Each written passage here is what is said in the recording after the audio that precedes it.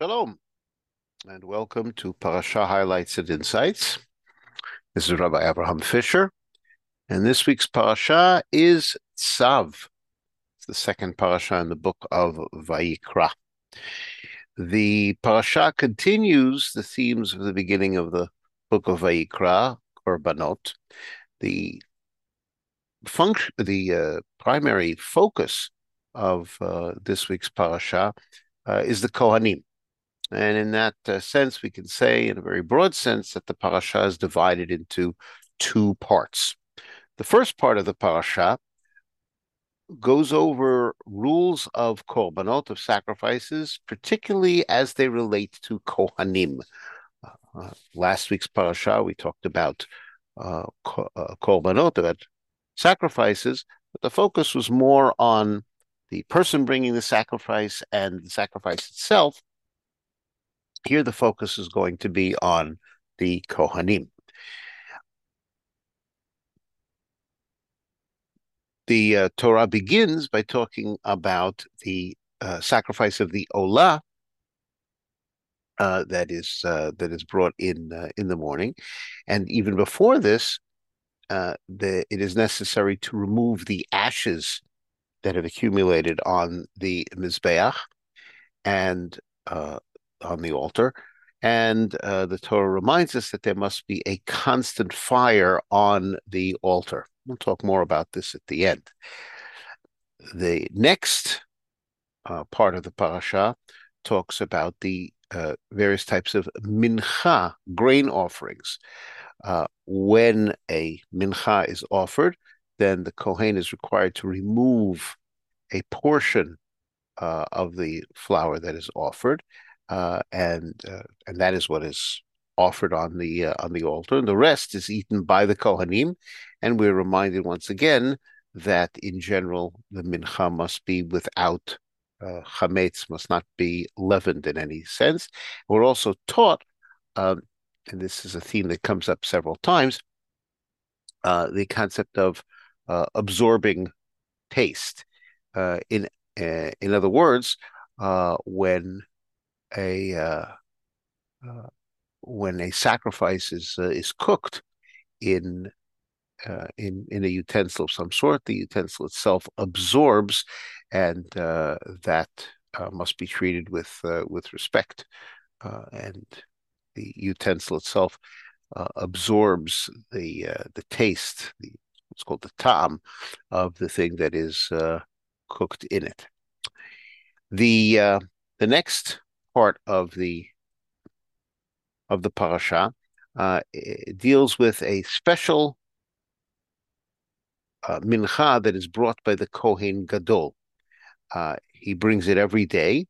The Kohen Gadol brings it every day, half in the morning and half in the afternoon. A similar mincha is brought by other Kohanim, but only on the day that they are instated as Kohanim. There are certain minachot that are this mincha is boiled and then baked and then made into wafers, and it is burned completely on the altar. Then we move to the subject of the chatat, the sin offering, and the role that the Kohanim play in offering the chatat. It is offered in the same place as the olah, and in this way, the onlooker doesn't really know whether an olah is being offered or a chatat. A chatat obviously is a sign of a sin that has been done, albeit inadvertently, whereas an olah usually indicates some striving for some higher level of kedusha. So the onlooker doesn't really know which kind of sacrifice is being offered.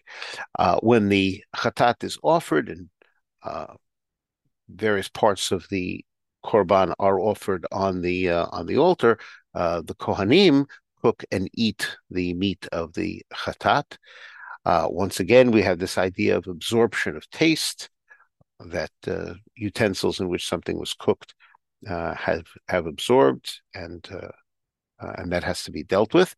We're also told that blood from the sacrifice that has spattered on the garment must be washed off. How to deal with utensils? Well, If it is an earthenware utensil in which something was cooked, then the utensil must be broken, because there's no way of extracting what has been absorbed from an earthenware utensil, and it would disqualify something else that was cooked in it. A metal utensil can be purged and cleansed um, of whatever it has absorbed.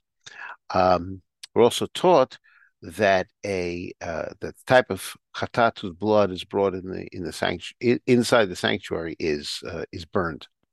Then we proceed to a sacrifice called an asham, which we learned about last time. This is a guilt offering. Last time we talked about the various sins for which one might be required to bring the asham, but this time we're talking primarily about the role of the Kohanim. Once again, it is offered in the same place as the olah. Because it's brought for sin, once again, we don't know, or the onlooker would not know what kind of sacrifice is being brought. Of course, the fats and various parts of the sacrifice are offered on the altar. And once again, the Kohanim eat the rest. The Kohanim also receive the skin of the olah, because the olah is completely burned with the exception of the skin. And Kohanim also receive the remainder of mincha offerings. We're told about two kinds of shlamim. That's the next section, shlamim. And there are two kinds of shlamim. One is a todah, a sacrifice that is brought because one wants to give thanks to Hashem, either because of having gone through a dangerous or deadly situation. We usually say that one brings the korban todah primarily for one of four situations. One was very sick and recovered. Two, one crossed the ocean. Three, if one has been released from prison or some kind of captivity. And four, if one has crossed the desert. In all those cases, a person will bring a korban todah to give thanks to Hashem, and this is a type of shlamim. It is offered with, it is brought with different kinds of loaves of bread, some most unleavened, some leavened, and this todah, because it is a type of shlamim, is eaten by all. Part of it's offered on the altar, part of it's given to the Kohanim to eat, and part of it is shared by the person who's bringing it with anyone else he wants to invite, and it must be consumed in one day. That's one kind of shlamim. The other kind of shlamim is one that is brought in order to fulfill a vow. A person has taken a vow to bring a shlamim, and he must fulfill his vow that way. Along the way, we're taught about some prohibitions that connect to korbanot. One is called notar. If anything is left over or is intended to be left over, it's disqualified. And another is called pigul, and pigul is something that has actually been eaten past its time. We are further told about the prohibitions of partaking of any sacrifices while one is in a state of tumah, while one is tameh. One is prohibited from eating chelev, the hard fats and blood, and this is something that we mentioned last week, and it's repeated several times.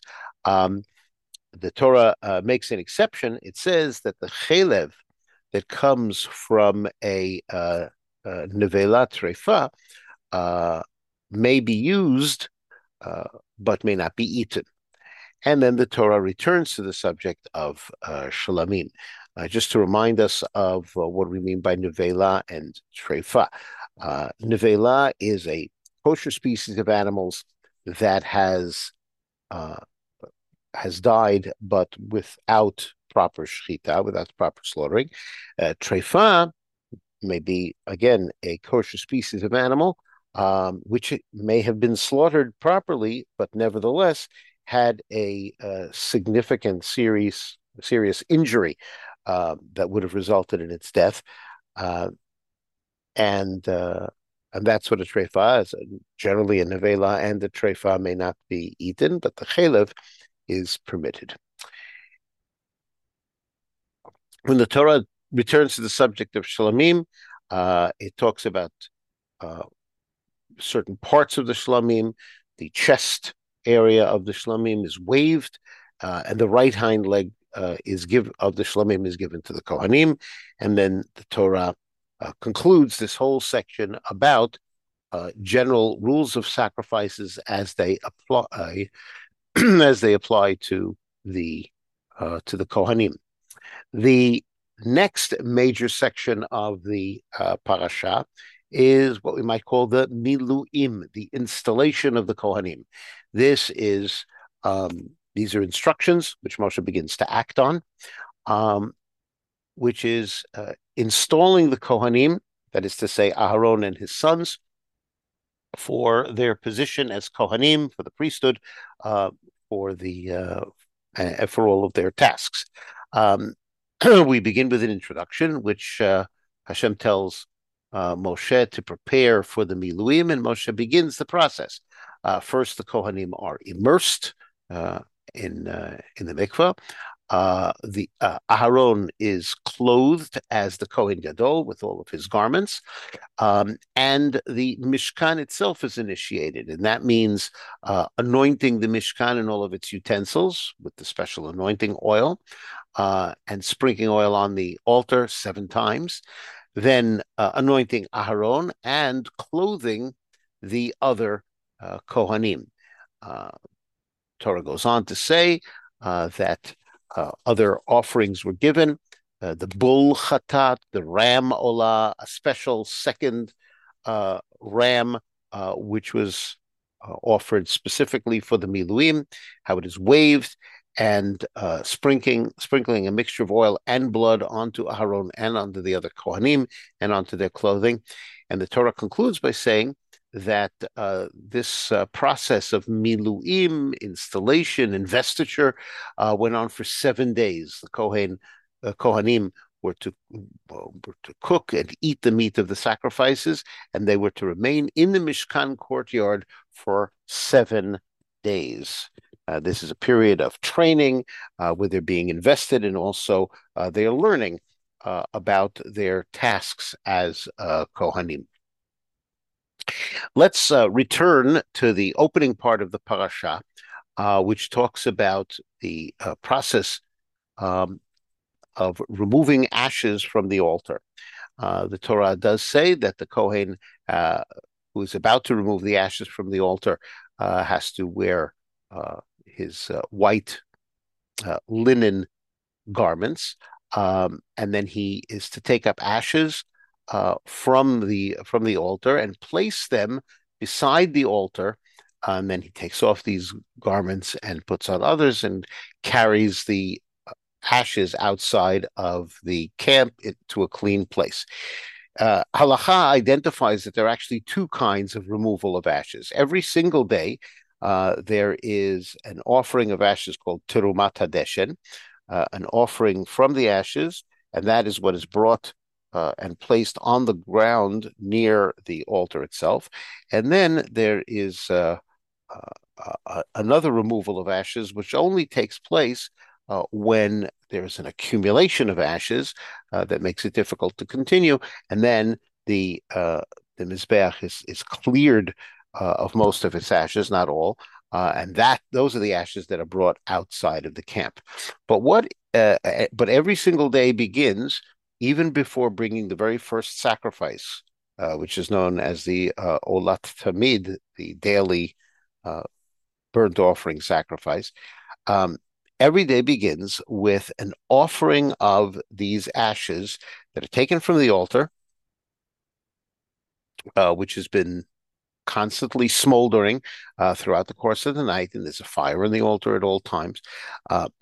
These ashes are taken and removed from the mizbeach as a kind of an offering and placed on the ground next to the mizbeach. Rav Shimshon Raphael Hirsch wants to explain what is the meaning behind this practice, which, as I said, is done every day. And he regards it as a type of an offering. Um, it is an offering taken from that which remains from the previous day's offerings and is placed on the ground before beginning the new offerings of the day. He compares it, first of all, with the offering of the mincha. Remember, when a mincha, a grain offering, is brought, let's say flour, there's a portion of that flour that is removed and placed on the altar. And Rav Hirsch says that the offering of the ashes is very similar to this. Now, read what Rav Hirsch writes. Of course, this is in an English translation. His original was written in German, but we can read what he said. He says, just as the handful of the mincha serves as a remembrance for the whole, that it may be remembered before God, so may this handful of the ashes offering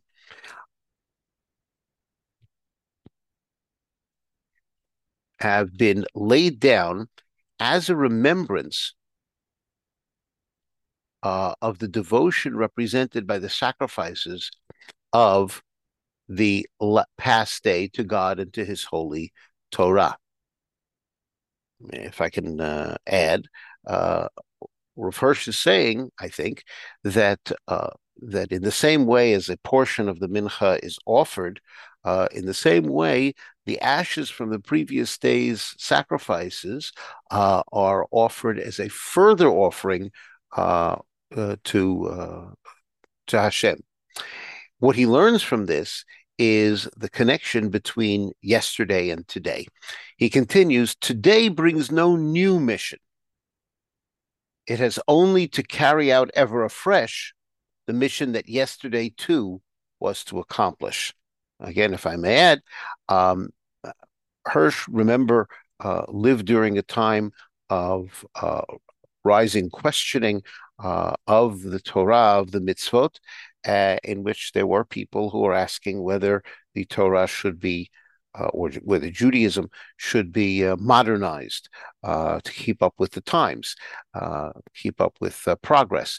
And his point is that the Torah, rather than wanting us to change from the past, it wants us to appreciate the past and bring new enthusiasm to the same holy tasks that we have carried out in the past. He continues, the very last Jewish grandchild stands there before God with the same mission of life that his first ancestors bore, and every day adds to all its predecessors in the whole passing of the centuries his contribution to the solution of the task given to all generations of the house of Israel. And he concludes, the Jewish today has to take its mission from the hand of its yesterday. Very profound lesson that Rav Hirsch says that we must learn from the practice of Terumat Hadeshin, which began every single day of offering in the Mikdash, in the sanctuary. I thank you very much for joining me for this exploration of Parashat Tzav. This has been Rabbi Avraham Fischer for Parasha Highlights and Insights, saying Shalom.